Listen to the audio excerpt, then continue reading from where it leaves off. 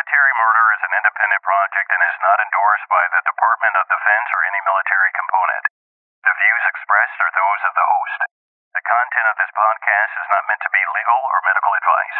Warning: this episode contains graphic details of murder and is not suitable for young listeners. Listener discretion is advised.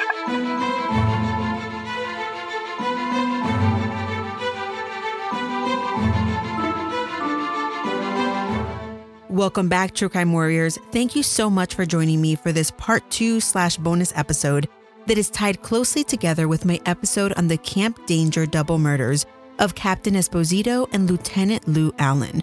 Now, you've all heard me tell the story that was informed mostly by the book Front Toward Enemy, written by Barbara Allen, Lou Allen's widow. And today, she has taken the time to chat with us to answer some of our burning questions, to tell us what inspired her to tell her story of grief in an open book to the world. She further tells us her thoughts on what she believes caused an acquittal on a pretty good circumstantial case. She gets nitty-gritty. She tells us the good, the bad, and the ugly, and she doesn't sugarcoat her words. So, if you're ready, let's dig in with Barb Allen. Barbara Allen is a boss lady. She's a public speaker, an author, a mom, and she's the head writer, commentator, and co-founder of American Snippets. She is Lieutenant Louis Allen's widow. And after he was murdered, she had to figure out life. She had to figure out how to live, how to be a woman, and how to be a mom to 4 boys. It was during those years of grief, loss, and discovery that she was able to step into her own greatness, to inspire, encourage, and mentor herself and her kids. And now she inspires others. She has not shied away from calling it how it is. She's an award-winning author, and her 3rd book is coming out in June. I'm super excited. She has been featured on The Today Show, Fox News, and Army Times. And right now, I have the pleasure of introducing her onto the Military Murder Podcast. Hey, Barb. Hey, how's it going? It's going good. Thank you so much for coming on my show today. So tell me, how is everything going with you right now? It's going. We just have so much to pull together and so much going on at the same time. Like, you spend all these years putting these dots on the map. Mm-hmm. And now we either connect them or you miss that cycle and you have to start all over again. So that's where we're at now. We're at the connecting the dots critical phase for our live events, for some personal stuff we have going on, for our community, for my book coming out, for all of this. And so we're going hard for the next 6-7 months, and they're going to be defining months for us. That's awesome. It looks like you're working on a lot of different things, and I definitely want to hear about all of them. My listeners actually got to hear a full episode that I did based off your book, Front Toward Enemy. So that's kind of like your baby, I would say. I don't know, maybe I'm making that up. But I want to talk through this. When we talked a few months ago, you mentioned how you came about the book, how it was originally supposed to be one thing, and then because of the results of trial, it ended up being something else. So I had the chance to read the book twice, cover to cover. I highlighted it and I just showed it to you. It looks like a textbook because I have highlighted it so much and there's just so much good content in there. So tell my listeners about your writing process for Front Toward Enemy and what you originally were hoping to accomplish when you wrote the book, and then basically what it ended up being. Yeah, so I didn't start with the intent to write a book at all. I was writing some newspaper columns, updating. There was a lot of this. When this happened, this was national news, and I didn't know anything about this. And I was getting all these calls from reporters. And I said to my CAO one day, I'm like, why do I have to answer like 12 different phone calls all the time? Can't I just answer them all at once? Just get everybody here all at once. And let me just answer all the questions and be done. He's like, you want to hold a press conference? I had no idea. I had no idea that's what I was doing, but that's what I did. And that's what I wound up doing. And that was much the same way as this book. I didn't intend to write a book. I started off to write a journal because there was so much happening in my brain and my heart and my mind. And I knew that it felt like there was sort of like a veil between me and my boys. Like I could see them and I could feel them. But I knew I wasn't doing what I needed to do to reach them all the way as much as I wanted. I felt like there was a disconnect because I was in so much pain.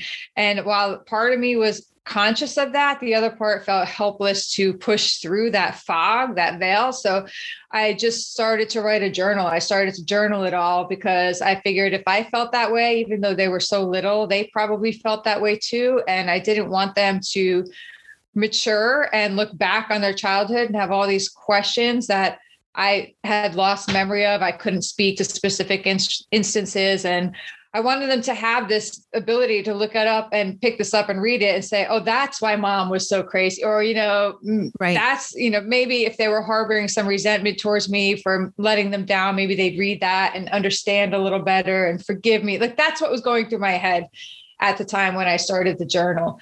And then as the case evolved and I realized I saw these things about it that were learning points to me. Like I'd go into a meeting with some lieutenant, general, colonel. I'm not a military person, I don't, not that I don't respect the rank, but they don't hold the fear for me. Like I'm not beholden to them. I'm not underneath them.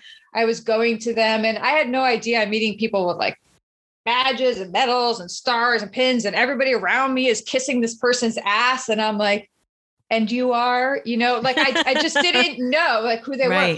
And so I'd go into these meetings and somebody would say to me, one of these high up officers or officials would say things to me like, well, he probably should, Martinez probably should never been allowed in the military anyway. Or like, it's, we don't let people like him in or something like that. And I came across the table at one. I'm like, maybe instead of trying to like spin things and shut us up, maybe you could focus more on why you let people like him in the military. Look at all these things he did. Look at his history before he was allowed in the National Guard. Maybe you guys should clean up the National Guard so people like my husband aren't killed and you don't have to deal with people like me. Like I would say this to them and everybody in the room was like, what? And so that's when I realized that if I could figure this out, if I could see all these flaws in Martinez, the waivers, all these things that they granted him access into the United States military in spite of this history. Why? Why would you do that? And I just thought that more people should be aware because I don't think my husband knew that he would be serving alongside somebody with the character of that person. I think he assumed, and I never say that my husband was flawless or sane or some like God on a pedestal, but he was a good, decent human being. And he expected the people around him to be the same. And so that was one of my first realizations that I'm not the only one that just doesn't understand, like, why isn't this out there? Like, why are you so callously laughing about this? It's not okay. So that, so there were things like that as the case evolved and I saw more things happen. I heard all the threats that Martina, hundreds of threats against my husband and Captain Esposito, all these things that we're learning. If just one of those things had been paid attention to, this wouldn't have happened. And then I saw it happen in the past. I started comparing it to other cases like, oh my gosh, all these warning signs appeared in all these cases. Why isn't anybody doing this? So then it evolved into writing the book to teach about that. And then this case went to hell. And, and then it was about getting the truth out because the truth wasn't coming out in trial or even in the news. Right. So I remember you had mentioned, and I could have this wrong. So you said you originally, you had book companies that were eager, like, oh, this is going to be a great book. But then once the result came out, they kind of turned their backs on you. Tell me a little bit about that and what that was like. So if anybody's written a book or put a book out there, times have changed. Even this was, I think this was somewhere around 2010 that I published that first book, and independent publishing was still looked upon like vanity publishing. Like you were just too much of a loser to get an agent. So you had to publish it yourself. And that's how it was looked at. Now it's like, cool. Now a lot of people, now publishing has been so politicized and realized that now everybody's self-publishing or going their own way. And it's seen as more acceptable. And that's even competitive to get into those companies. They won't even publish. But at the time when I was publishing Front Toward Enemy, that was unheard of. And only the losers self-published or paid somebody to publish their book. So I didn't know anything about how to publish a book. I got the book in the bookstore about how to get your book written and published. And, the query letters and sending this out and getting all the rejections. I was like, I don't know who to go to. I'm just going to submit to the people who wrote this book on how to get published. And within a couple of weeks, they wrote back, said, yes, we want to represent you. I said, perfect. And they were really excited. And I had agents. I had really high powered agents. But when the acquittal happened, they were like, well, the story doesn't really have the neat tied up in a bow package that people like. So that's crazy. We're going to have to pass on it at this time. And then I was so deeply invested and I was so far down the line, I didn't want to start all over and go through a 2 or 3 year process to get a book published. So I self-published it. I paid to publish that book. Oh, I didn't know this was Oh, that's awesome. It's I think it's a great book. Yeah. That's awesome. I lost a lot of money on that book. Let's just put it that way. I paid a premium to publish that book. Yeah. Well, I'm glad it's out there because I think I'm excited. Hopefully a lot of my listeners will pick that book up because it is, it's really a page turner. Once you know that you result, but still when you're reading it, you're just like, you're even more in shock. I feel like as you're reading it, right? Because I feel like as you're reading it, you expect something and then something else happens and you're just like, whoa, what's going on? Okay. So in your book, Front Toward Enemy, you wrote something and it's on page 35. I have a little note here, but it's a statement that stuck with me. And I know that it's been almost 16 years ago that Lou died. But you wrote, quote, "This cannot be happening. Not my Lou. He's the strong one. He taught me what love is. He's my world. What do I do now? How can I possibly live without him?" End quote. So clearly now, almost 16 years later, you're in a different headspace, right? Talk to me about the healing process. I know everyone's grief looks differently. What did the healing process look like for you? It looked like a foal that's just about to born, keeps just being born and like falls on his face, over and over and over until it can walk again. I just fell over and over and over and over again. I fell. And even now, and it's interesting that you just read that to me and it just slams something else home. Because even now, as you're reading that, this is one of the points I'll make. I go right back to that place and I get very emotional and the pain wells up and I feel it again. And that's the point that I learned is really, really important because for so long I felt like I failed at grief. I was like, I just figured out how to be a wife. I was still figuring out how to be a mom. I'm still figuring that out, how to be a mom. And now I had to figure out how to be a widow, and I felt like I sucked at being a widow. In some ways, I still suck at being a widow, but it was like, because I got to this point, I'm like, I went through all these stages. I did this. I fell on my face. I raged. I felt like it was just not pretty. And I don't know if in my case, I would have been different had it been a quote normal death. And I had gone through the trial process and understand the futility of his death, the meaningless of it. And then watching the acquittal, it was like just one wound being ripped open after another, after another, after another. So I was in a constant cycle of pain. And it felt like anytime I made some progress, I was pushed back or something was ripped right open and I was re-injured and re-wounded. And I just kept making a mess. And it just became all overbearing. On top of I'm raising my kids and I'm intermediate. I'm going to Kuwait. I'm going to North Carolina. I got all this stuff going on. And it was just too much for me. It was my resilience skills were way outmatched by my pain and my situation. Mm-hmm. So I had to, it wasn't for like 10 years that I finally took the time to like go hard and go deep and look at it. But that's the point, because part of my issue was I felt like I wasn't doing it right. Like everybody else was so much better at this than me. They were better at putting their lives back together. They were better at grieving. They were better at all of this, but that's part of it. Nobody talks about that in the cycles of grief. They talk about the 5 or the 7 stages that end with acceptance. And when you get to the point where you're like, okay, I get it. Like I accept this. I'm grateful for the love we had. I'm ready to move forward. You feel like, okay, that should be it. I should be done feeling any of that. And you don't realize it keeps coming back. And then you also hold on to some guilt for things. So that's why I added the last 2 phases in my book. I talk about that. I'm like, you really need to tack on 2 more steps, and that's forgiveness and then repeat. You need to forgive yourself for the mistakes you feel that you made right before that person you love died. And after that person you love died, you need to find a way to forgive yourself and let go of that guilt. And then you need to understand you're just going to go through this all over again, which brings me back to you reading that to me a moment ago.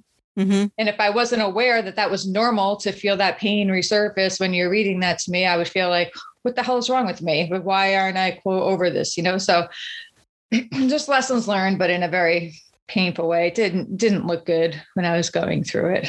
Yeah. And I could see it in your face when I read the quote. I was like, oh no. I was like, I don't want her to cry. I don't want to. Yeah. I mean, that's the point, right? Is that you can still be happy. You can find beauty. You can find joy. You can be moving forward. You can be pushed forward. But you can't ignore the fact that pain is pain and grief is grief. And you're never going to stop missing.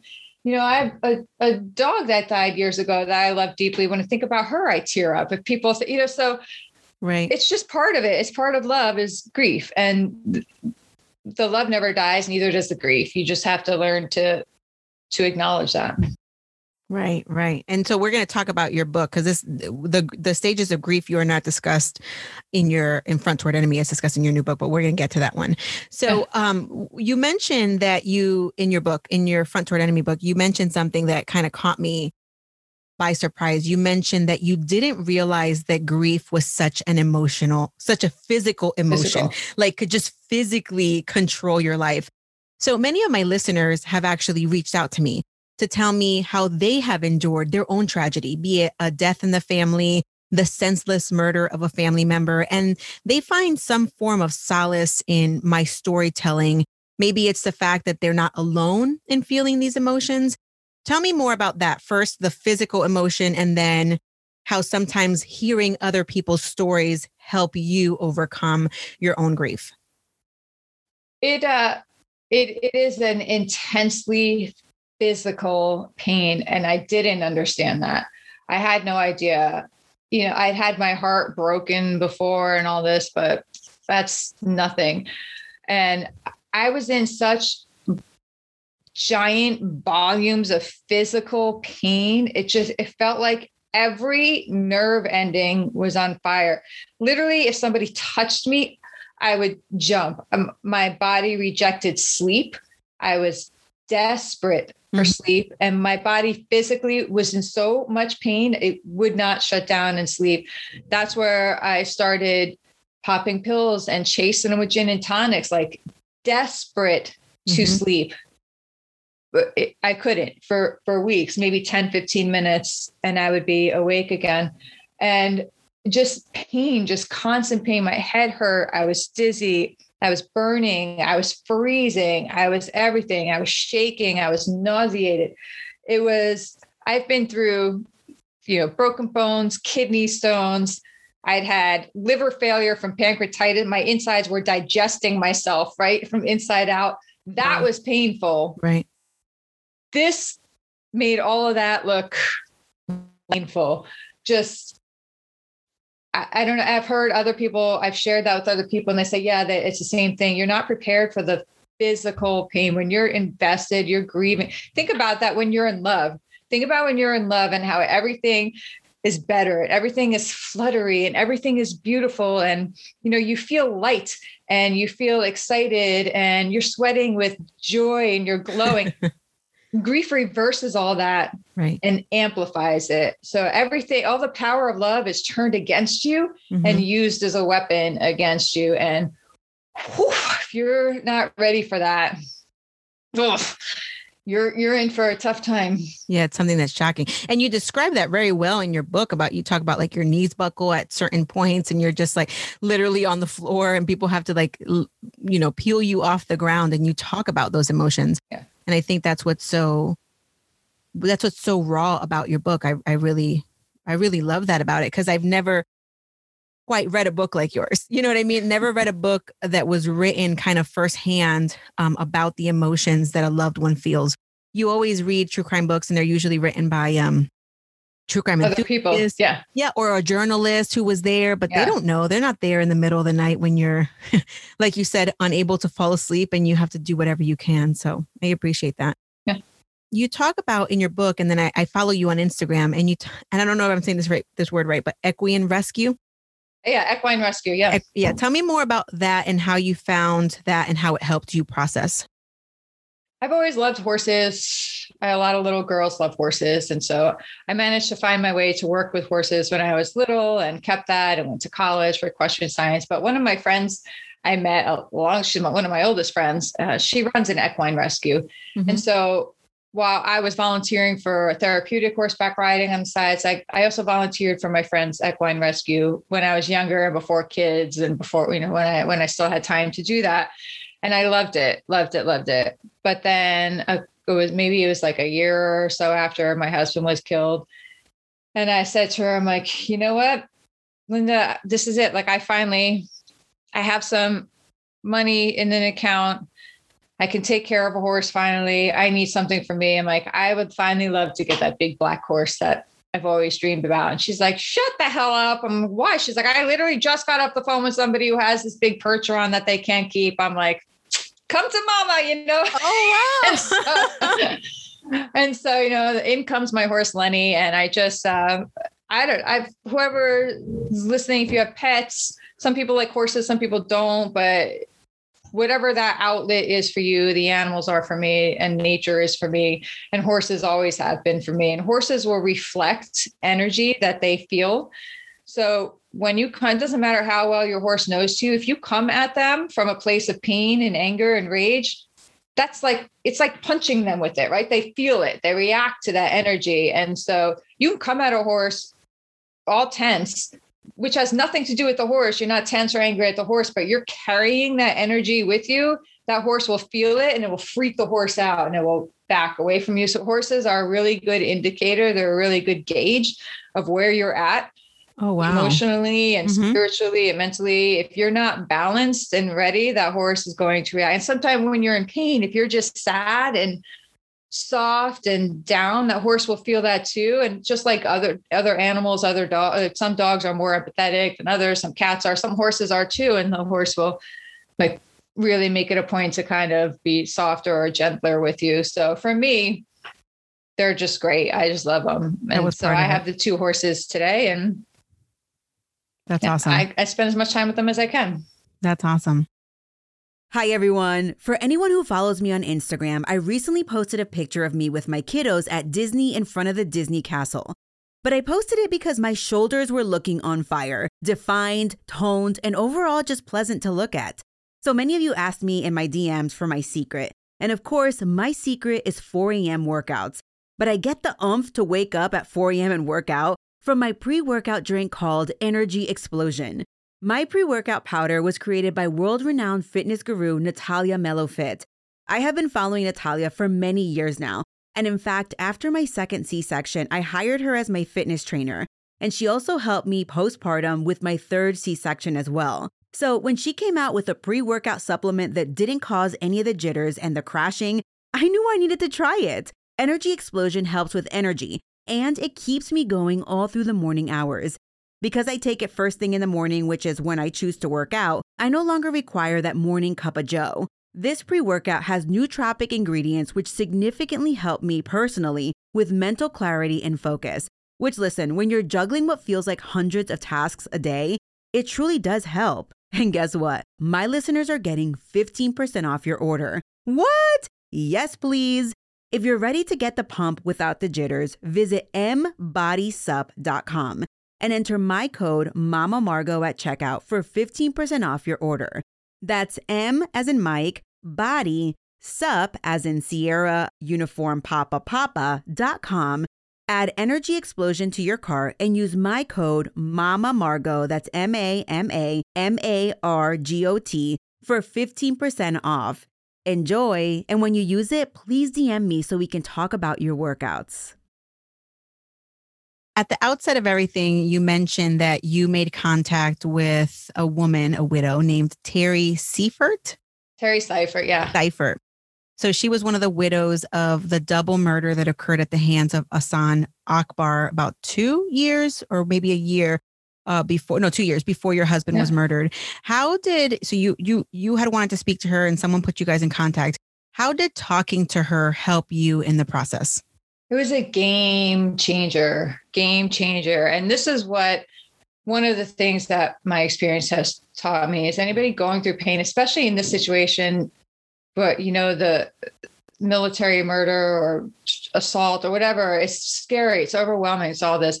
There is always somebody who has been through some version of what you're going through now Mhm. Always. I don't care what it is. If you need to break down what you're going through now into 30 different steps and find 30 different mentors, and that's what you do. But Right. there was, in my case, there was somebody who had very literally walked the same path that I was walking. And ironically, my husband and I had followed her case before we'd read it together. And my husband was furious about what happened and had his ideas. And he saw that her husband's killer was convicted and knew that was the right thing. And she had sat in the very same courtroom that I was going to sit in, worked with one of the very same prosecutors.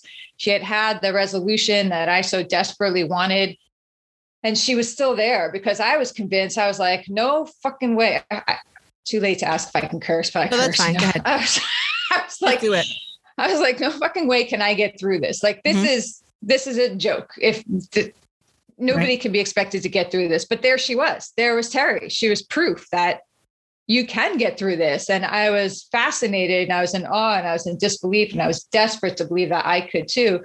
So I was put in touch with her and she very, very graciously, this was still very raw for her. Mm-hmm. This was only 3 months after her trial had concluded and she was still going through. She has a very young boy. She was still in pain. She was still hurting, trying to process this all, but she still took the time to really walk through, here's what's going to happen. No, when they say this, they mean that. When you go in the courtroom, this is what it's going to look like. This is what it's going to smell like. This is what, all these things. So she took some of the uncertainty away from me. And that is such a tremendous gift to offer somebody. Mm-hmm. It's just enormous. So that was another lesson that she taught me is no matter how much pain you're in, there is still somebody who needs you, who can benefit from the wisdom that you're achieving in that moment, even if you don't realize it. And she was just a colossal game changer for me.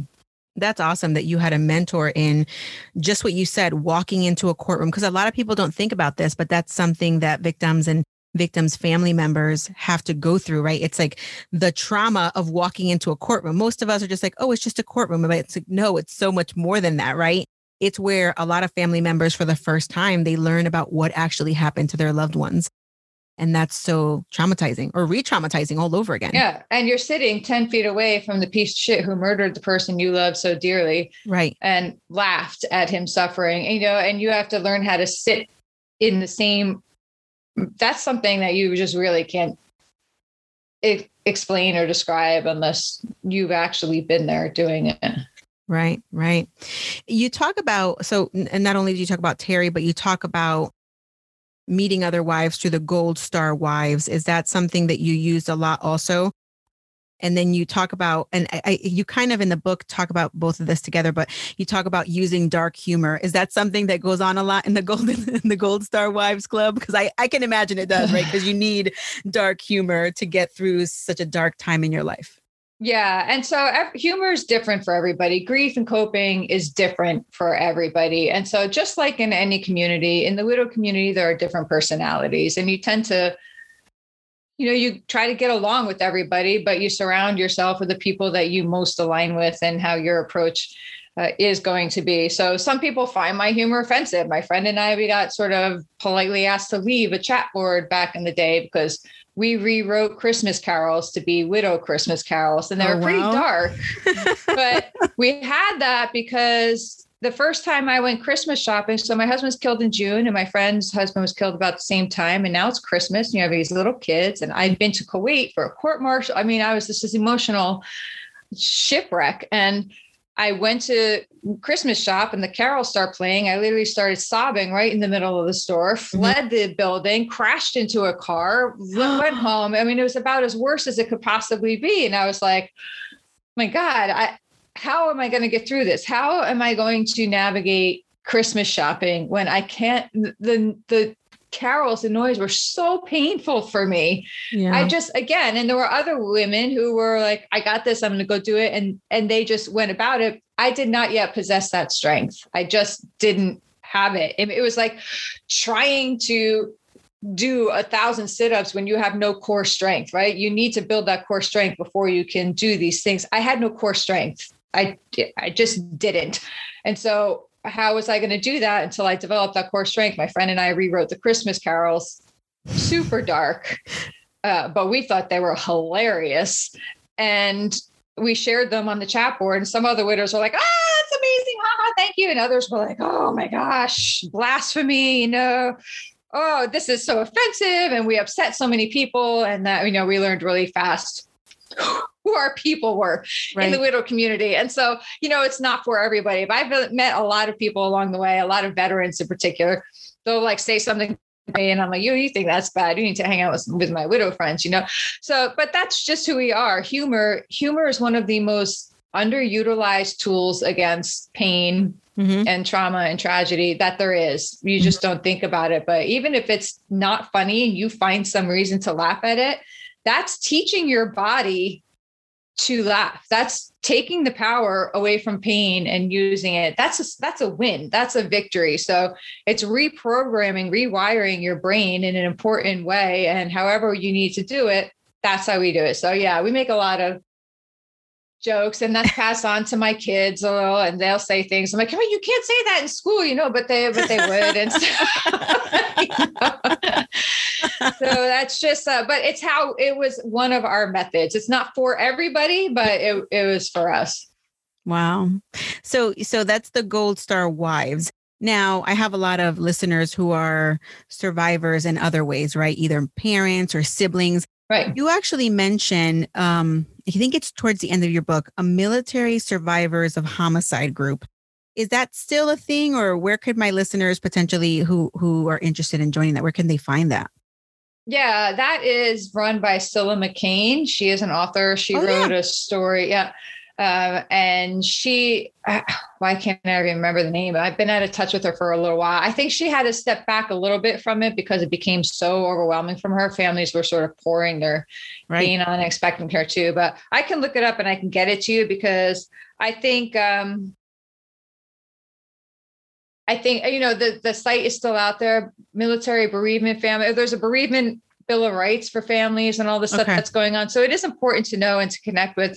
But to my knowledge, that's the only group.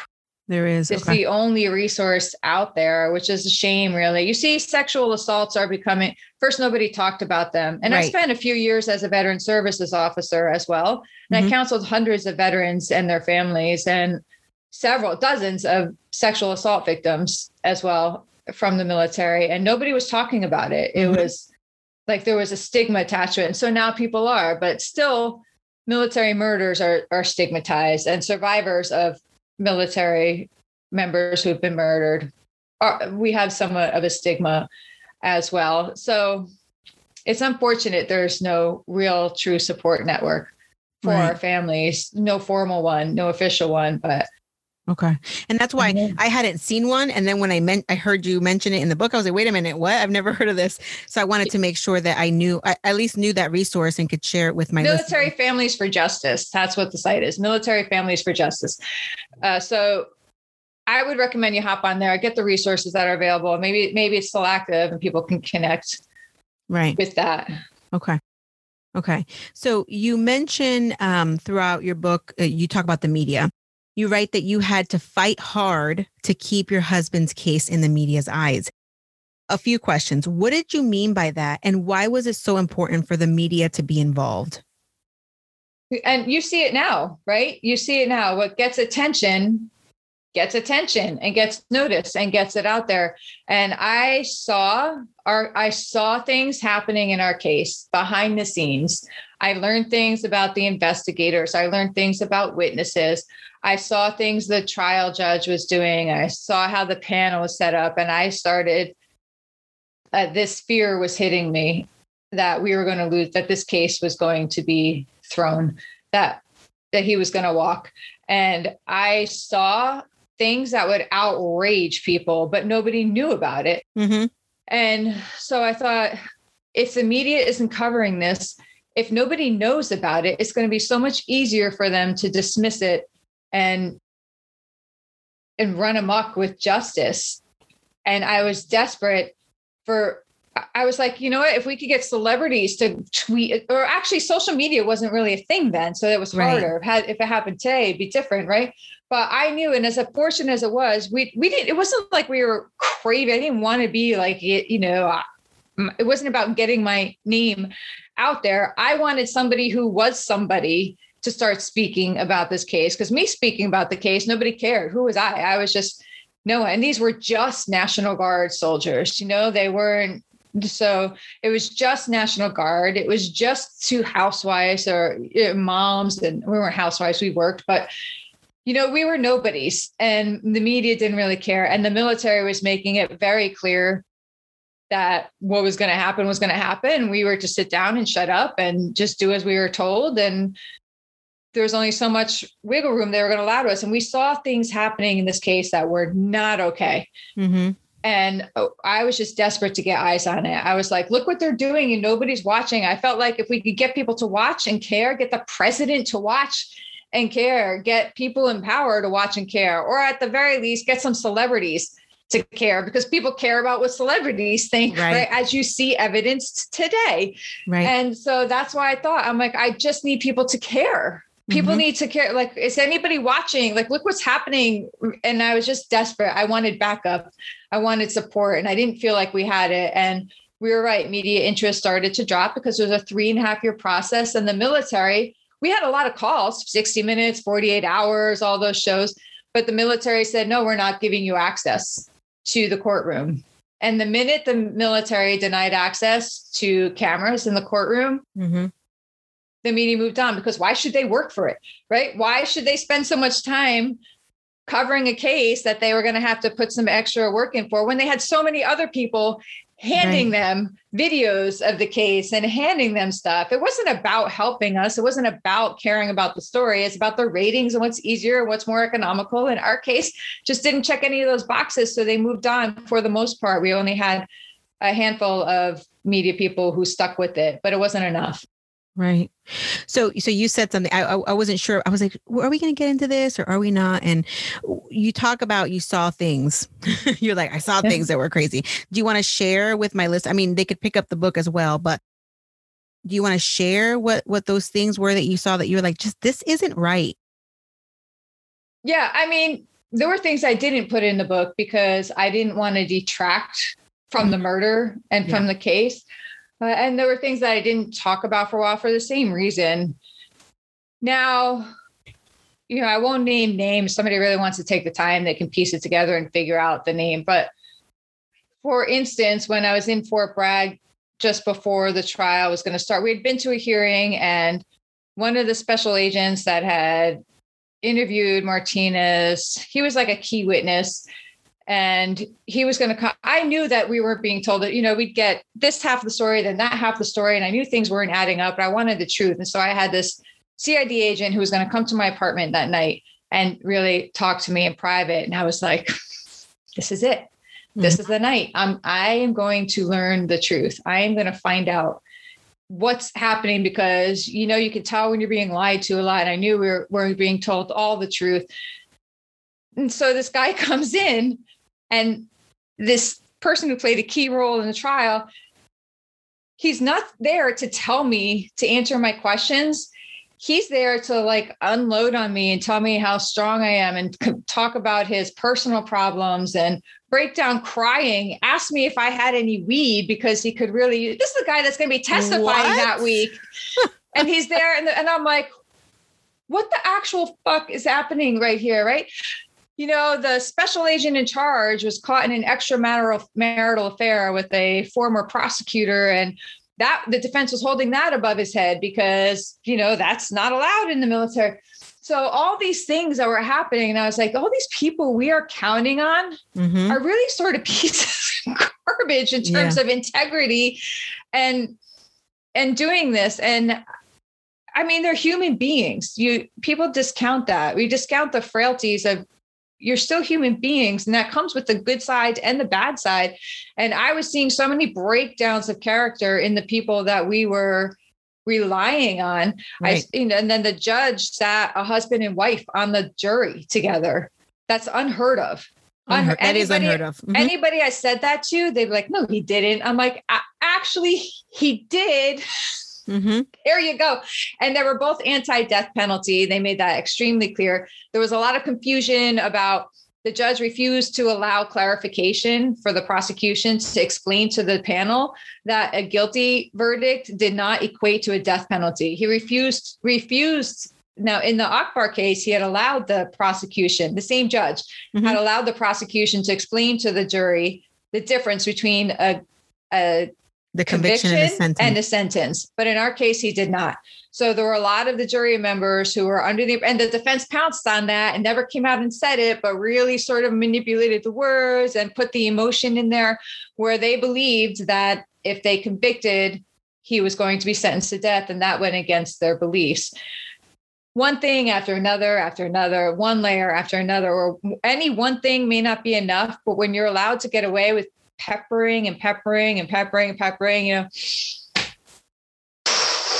it's just crazy. Yeah. Recently, I covered 2 unsolved cases, which I am sure caused you to pause and analyze your inner detective. Well, if you want to hone in on that inner detective, then you need to check out June's Journey. June's Journey is a mobile game that you can play anywhere while connected to Wi-Fi. June's Journey takes you through the main character, June's, adventure to uncover family secrets. Her first task is to uncover the mystery of her sister's death.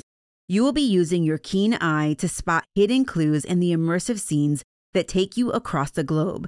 The scene is set in the 1920s, so it's like going back in time. June's Journey is a hidden object mystery game, and I love playing while waiting for my kids at the bus stop. It allows me to clear my mind from the tasks of the day and to refocus on my mommy duties. What I love about June's Journey is that not only are you searching for objects, but you can join other players online in a detective club. And then you also get to design this luxurious island estate that is all yours. And if you have friends who play, you can gift each other trees, flowers, and other amazing decorative items. Today, I invite you to escape reality and immerse yourself in the world of June Parker. Discover your inner detective when you download June's Journey for free today on iOS and Android. Go ahead, download June's Journey today. So we had talked before about if you could pick like 3 or 4 things that you think really maybe put the reasonable doubt in the jury members' heads. What do you think those were? I mean, it's one of those cases too. And at the time, there was a lot of talk about the CSI effect, because CSI was a really big show at the time. And people would go watch it and they would, you need fingerprints, you need DNA, you need this, and everything's all wrapped up. But this was a circumstantial case. And there was also a lot of evidence that wasn't allowed to be placed into evidence because the judge ruled against it. And there were a lot of the things that the defense would say that were factually incorrect, and the prosecution would object. And the jury would be excused, and they would argue about it with outside the presence of the jury, which again doesn't really happen in CSI. Everything's happened, or these TV shows is all like in front of the jury. But no, the jury is excused, and they argue it, and the judge is like, okay, well, prosecution, you're right, that's wrong. Defense, you shouldn't say that. And prosecution would say, okay, but now we can correct that and tell the jury that was wrong. No, you can't. So the defense wasn't all. The defense may not have been granted permission to proceed down that path, but the damage had been done, and the jury was never told to disregard it. And that happened several times over the course of just enough. The defense would get a dig in, the jury would be excused, judge would say, okay, don't do that anymore, but then refuse. And so, I mean, there were so many things and pieces of evidence that didn't get in, and agents that were tripped, like the one agent that was just mortified on stand. He was terrified on stand, and he was a key witness, and he knew defense was holding that extramarital affair over him. And so he didn't want that to come out on the stand. So the whole time, all he's thinking about is covering his ass and not having, and so he tripped up, and then the defense was able to make it look like he was lying. Yep. But really, and so just manipulation, emotion. And nobody said, I saw him do it. Right. But meantime, everybody knew he did it. So. Right. And they never pursued anyone else after the acquittal. No, he had actually, and he even submitted a guilty plea, which we weren't told about. And I had a good friend of mine who was a JAG officer who knew my husband, who had deployed with him. He had met him, training up and deployed. And he had been trying to say to me, Barb, this is a circumstantial case. I see some things going on that I don't like in this. Have you guys thought about a plea deal? And at the time I was like, no, he needs to die. He needs to die. Death penalty, right? Yeah. And that's another thing that clouds judgment, is when you throw the death penalty into the loop. But it turns out, and so he went to prosecution that very weekend. It was an April weekend. And he said, hey, has there been any talk about a plea? Prosecution looked at him and said, no. But that very weekend, coincidentally, the defense attorneys had submitted a plea deal. He pled guilty, which in the military, a defense attorney is not allowed to submit a guilty plea unless they believe that the evidence is overwhelming and there is a very strong likelihood that their client will be convicted. Right. And so they submitted the guilty plea, understanding that. They signed it. Martinez signed it, offered to plead guilty to life in prison with the possibility of parole, which he would very unlikely be granted. We would have shown up over and over. Right. So that was rejected, but not just rejected. They were instructed not to tell the families about it.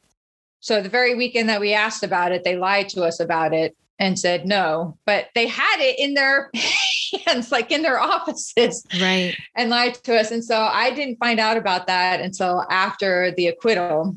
Right. I was given a copy because I stayed on this, and I took it to the military, and I knew this one guy had it in his briefcase next to him. As I'm sitting there looking at him, I knew for a fact he had it in his briefcase. And he's like, I don't know what you're talking about. Wow. Went, oh,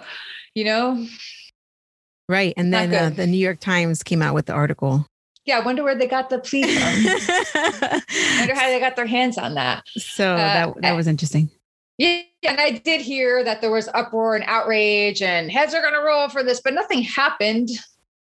There was no change. There was no other cases continued to happen. Right. It was like nothing came of it. Right. Right.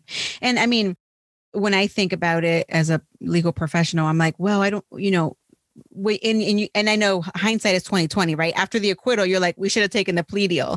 But the plea deal, he was agreeing to plead guilty to second-degree murder. He said it was not premeditated, which is kind of bizarre, right? I'm like, well, this murder was premeditated because someone had to have put that there. They have to have pushed the button. So I think it would have been maybe a little bit difficult to get him to plead guilty, although, it's possible. But either way, I think it could have opened conversations instead of a strict, like, just deny it. Maybe, hey, how about you plead guilty to this with life without possibility of parole, which is still better than death, right? Considering the Akbar case had just happened. So it was more fresh in people's minds. But right. No, I can't imagine how infuriating that is, especially when you're saying they're lying straight to your face. Yeah. Which is like, and what? So when I get into this is when people are like, oh, conspiracy, oh, you hate the military, oh, you hate this. I'm like, no, that's actually really not the case. Right. The case is I love and respect the people who serve honorably. I want them to be protected from this. And I want families to be treated. I attended another court martial after this, spent 3 months in Georgia attending somebody else's court martial, meeting the families. It was a completely different trial. Completely different. Everything was professional, respectful, done exactly how it should be. There was a conviction, but the families were treated differently. The trial judge treated it with more respect than this trial judge did. So everything is so arbitrary. And so the justice system is so subjective to whomever is in power over that particular case. Right. And I think that's across the board, military Everywhere. and civilian. Oh, yes. Yeah. Well, and then it's funny because people always say, oh, lawyers, their number one answer is it depends. And it is. It does depend. It really depends. Like, people will ask, oh, I'm going through a divorce. And what do you think the judge is going to do? I don't know, because it really just freaking depends. If the judge likes you that day, if the judge is feeling okay, if the judge shows up pissed off, you're screwed. You know what I mean? And it's just kind of sucks. They're human beings. You're placing your hands and you're putting a lot of power and responsibility in the hands of human beings. So we're an imperfect species. Yeah. Everything we do is imperfect. Mm-hmm. When you and I spoke a few months ago, you talked to me about, and you mentioned this in your book actually also, that when a tragedy like this happens, there is, and I think I'm quoting here, an insatiable need to uncover every morsel of information available.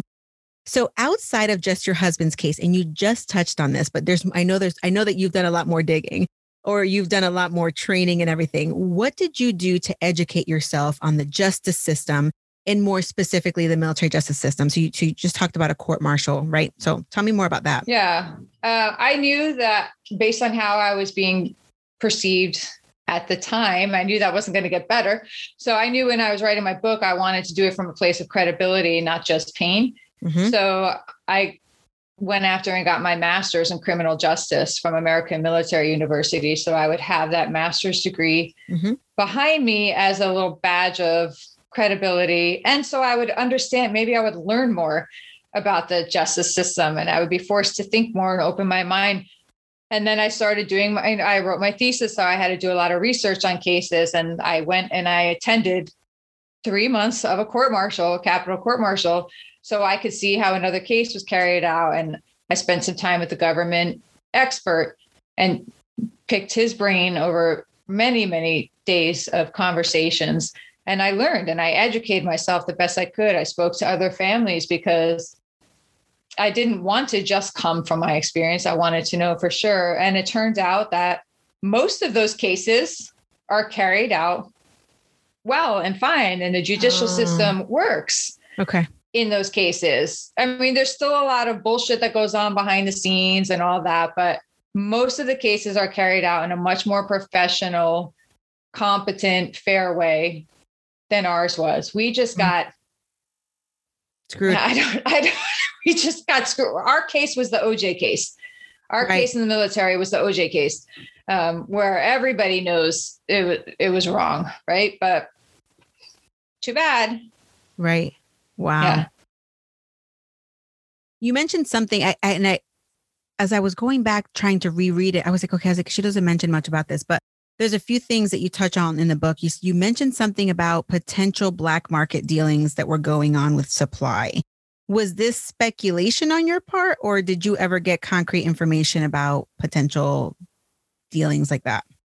So at the very beginning, at our very first meeting, they told us that Martinez was involved in a black market ring, and this was being investigated as part of because my husband went to oversee supply because items were missing from supply. Thousands of dollars of items were missing from supply. Mm-hmm. So, we were told that there was a black market ring that he was involved in, and this was going to be a part of the case. We said, okay, let's do this. Let's see what covers. That was almost immediately reversed. And they said, no, we never said that. I'm like, well, yes, you did. Because here's my notes from that meeting. And I wrote down what you said, and you said it. So they just took a different track. But Martinez was also quoted as saying, when he was arrested and when he was in one of his interviews, he said, if I go down, a lot of people go down with me. Right. And I think there you have it. I think there you have and is this something I can prove? No. What they eventually came out and admitted was that he was selling old copiers and printers and broken stuff, like a truck or something, to an Iraqi who then sold them on the black market. So he was stealing from supply, but they only admitted to broken down equipment and all that. But in the beginning, they did say this one thing to us. There is CID documentation of Martinez saying, if I go down, a lot of people go down with me. Right. And then the tone of the trial changed. And the judge recused himself. The new judge appointed himself. Rulings were made. Evidence was thrown out. Jurors were sat. So, I mean, you deduct what you want from that. Mm-hmm. And the jury never got to hear anything that Martinez said outside of the comments about fragging people because his statement to CID was thrown out. Yes. Right. Okay. There's something in the book that kind of made me giggle and cringe, if that's a thing. But you talk about a trial survival kit that your sisters made for you. Yeah. So tell me more about this survival kit. And is that something that was good for you, that helped you, that encouraged you, or should people do this for other folks who maybe are going through that? Or just tell me more about that, because I was like, holy smokes, I have never heard of that, but it just kind of made me feel all types of different ways on inside. Yeah, you know what, that really was great. It was like Post-it notes with encouraging messages. It was some candy, it was some wine, it was some silly toys like inflatable bat, and we would like smack each other with it because I had to get it off. So it was just packed with those things that I could pull out when I needed it, and either get some encouragement or get a laugh or get that sugar rush, that snack with chocolate, have a glass of wine, like whatever it was I needed at that moment. There was really pretty much something in that, but tissues, all that stuff, some kind of obnoxious stuff. But I actually, now that you say it, I actually would recommend, if you know somebody going through the judicial system from the victim side, from the survivor side. I mean, absolutely. And I would include, there's like a list of things that I would include, but then you could personalize it to that person as well. Something, that they find comfort in or joy in, or pictures from home, whatever that might be. Right. But yeah, I would actually recommend that, because for me, having that to come back to and open up at the end of a day or at the beginning of a day when I needed to, really just, it did great things for me. It's like, one more minute of strength, one more minute of strength coming through you, when that 1 minute is the difference between you getting to the next minute or not. So, yeah. Wow. I'm glad I asked, because at first I was like, this is such a silly question. I was like, but I really got to ask. So switching gears a little bit, talk to me about the Purple Heart and the struggles that you've had with attempting to get the Purple Heart criteria changed. Yeah. So my husband's death certificate reads non-hostile, because being killed in a combat zone with a Claymore mine that reads front toward enemy does not qualify as a hostile death, according to the United States military. Being killed by somebody that there's no killer on the dotted line for, they don't have anybody's name on a piece of paper that says this person killed them. So the military, on the one hand, is saying no, murder doesn't count as a hostile death. And on the other hand, they're saying it wasn't an American soldier who killed him. So, but they refuse to admit it was, which is it, right? And plus, this was part of my argument as well. I truly believe, nothing will change my mind on this, that an American soldier who willfully inflicts catastrophic harm or death upon another United States military member while in a combat zone has aided and abetted the enemy and is therefore an enemy. Clear as day. In our case, the murder weapon literally read front toward enemy. Right. How much clearer can you be that this is an enemy that detonated the bomb that killed my husband and Captain Esposito? But the military doesn't want to see that and refuses to give him the Purple Heart. And for me, it's not even so much about the medal. Sure, there's the National Purple Heart Hall of Honor, the country's Purple Heart Hall of Honor is 30 minutes from my house, and my husband isn't in it, and that's wrong. But, there's the whole opening to, well, if we use this case as precedent, then we can teach other people, because if any of the hundreds of people who Martinez had threatened to kill the commanding officer in front of had been trained to say, this is more than blowing off steam, or if there had been policy that this is not acceptable, you will never, ever threaten the life of another. And I know, right? I know it's like, I'm going to fucking kill you. I'll kill this guy. I'll kill you, especially military. You're out there, you're talking tough, you're in this whole thing. But should that be allowed? Shouldn't it at least be a conversation to look into whether that should be allowed? Should there not be studies done? Should there not be some kind of panel drawn up? Should there be a conversation over whether it is permissible to threaten the life of another soldier, especially an officer, in the combat zone? Should that not be a conversation in the United States military? What we're told to know is it's not even worth a conversation. And it's definitely not worth a conversation from you. Now go away. Wow. And so that's very frustrating. We've been trying for years to get this done. The latest effort was last year. It looked like we were going to have some good progress made, but then President Trump had a few other things on his mind besides, dealing with this. And now it's before Biden. It was delivered to Biden from a very well-known congressman who has his own sphere of influence and is on our side. And so this congressman has picked up that torch on our behalf, and we'll see. So you guys have not given up? I mean, when an opportunity presents itself, I'll take it, but I can't live in that space anymore where it's all I do. Right. Yeah. Okay. That makes sense. in your book, you wrote, quote, "Our soldiers need to be trained to recognize threats," which is just what you just said, "before them, even when originating from an unconventional enemy, our own soldiers. Our military needs to acknowledge what went wrong and make steps to remedy the weaknesses that contributed to this travesty," end quote. So this, as I mentioned earlier, is exactly what I preach on my podcast, training or helping military members recognize that threats exist among our ranks. Looking back now, do you think that with high profile cases like the Fort Hood massacre and the Vanessa Guillen case, do you think that people are starting to get the picture or to actually get the message at least? No, because I mean, maybe they would have if there hadn't been so much else. You know, we don't have a very big attention span as people and as a nation. And when's the last time you heard anything about the Vanessa Guillen case or Fort Hood? Who's even thinking about it anymore? No, nobody's thinking about it anymore. And unless people are thinking about it and talking about it, it doesn't exist. It doesn't matter. And, you know, there's only about maybe 5 to 8 topics that the media covers at all. It's like going to the movies. It's the same movie made over and over, with just different characters and, you know, a couple different plot twists. This is only the same 5, 8, 10 topics that we're talking about in the media at any given time. And everybody's got, you know, we got COVID, we got all this stuff. Who cares about this stuff? Unless it's in front of you, out of sight, out of mind, you know, and unless it directly impacts you, are you really going to care? I don't know. And I'm not in the ranks of the military to know about it, but the people that I do meet, if I talk about these cases, they're like, what? You know, so they're almost like incredulous. Like they're like, that doesn't happen in the military. Yeah. If it's not something you've come into contact with, then no. Then people, don't really realize. Yeah. All right.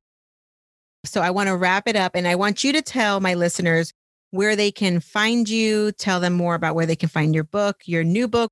When is it coming out? All that jazz. Yeah. Everything I do is on americansnippets.com. You can find it all there. We have a live event coming up. We do regular live broadcasts. We interview people, and my first 2 books are on there, and this book will be on there. It's coming out this summer. I'm really excited. What's the name of it? It is What Not to Wear to a Murder Trial and Other Tips Tragedy Taught Me. And I mean, that was one of the lessons I learned, you know, and was more about, there is one chapter of the book is dedicated to, a segment of that chapter is dedicated to being in the criminal justice system as a survivor or a victim. Right. Awesome. Yeah. So is it coming out in the beginning of June, end of June, or? Actually, it's scheduled for July 22nd. Okay. So, yeah. So we'll be doing a lot of build up here in the next couple months about it. I'm waiting for my forward. I don't want to say who that's from yet, but it's somebody everybody will know in this community, but till I actually get it in, we'll see. We'll see. I'm excited. So before I do let you go, I did want everyone to know where they could find you, but is there anything else that you want to say about your husband's case, about the military justice, about anything really? I mean, I'm here for you. Is there anything else you want to share? I mean, no, given your audience and who listens to you, I would imagine that there's other people that have been engaged in the military criminal justice system in some way, shape, or form. If you're in the military, you're probably more prepared for the fact that it's about procedure over a person. If you're not in the military, this may come as a shock to you, and it may be really difficult to deal with. So I would encourage you to reach out and find some level of support, and don't be intimidated by it. Certainly be respectful. I'm not saying not to be respectful of the people in the system, because most of the people are good and really want to do the right thing. And they're also beholden to the system. So they're doing the best that they can. But take a few deep breaths and really try to get some perspective before you get in there and involved. And if you are in the military and you're part of the criminal justice system because you've been victimized, then God bless you for having the strength and the courage to come forward. Really. Right. Because I think that's the biggest battle, right? Is coming forward and actually saying something to someone and then fighting until something is actually done. Right. Awesome. Well, thank you so much, Barb, for taking the time to meet with me. I truly appreciate it. Your story has been in the works for a long time. It's just, I wasn't quite sure I was ready to tell it. And now I'm excited that I have this opportunity. And I'm more excited that I got firsthand knowledge from you, who literally sat through the entire trial. And to me, it's I think it's amazing that you not only endured this tragedy, but you went on because you wanted to continue to learn. So getting the master's degree and then sharing your thesis with me that you wrote about military crimes, and then actually sitting through a 3-month trial, a capital trial, which, well, you sat through 2, right? But that's not I'm not even sure when the last time we sought the death penalty in a military case was.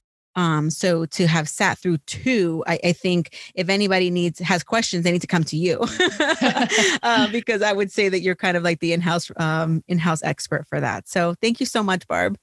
Yeah. Thank you very much for having me.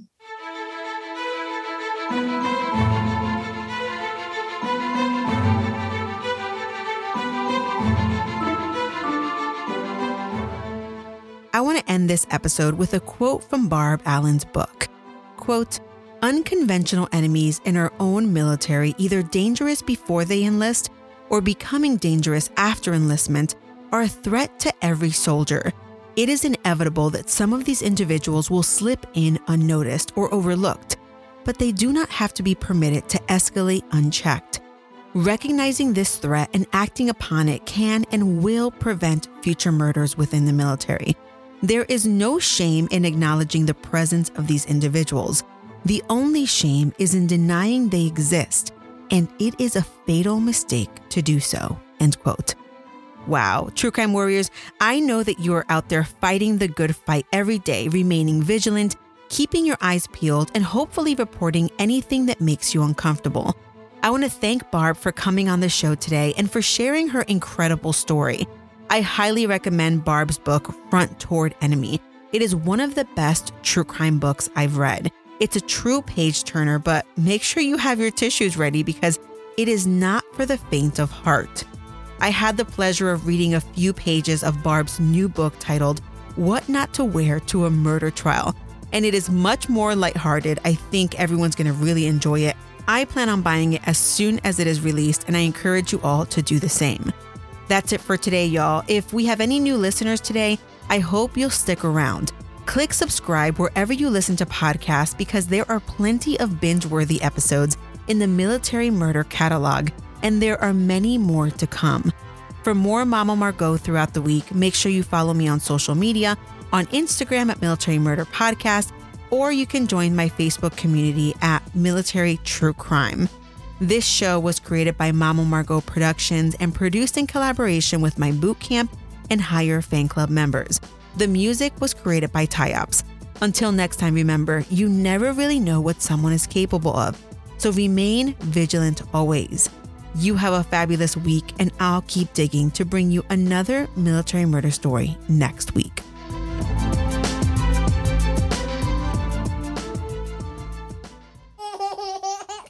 Shh, Mom's working on our podcast.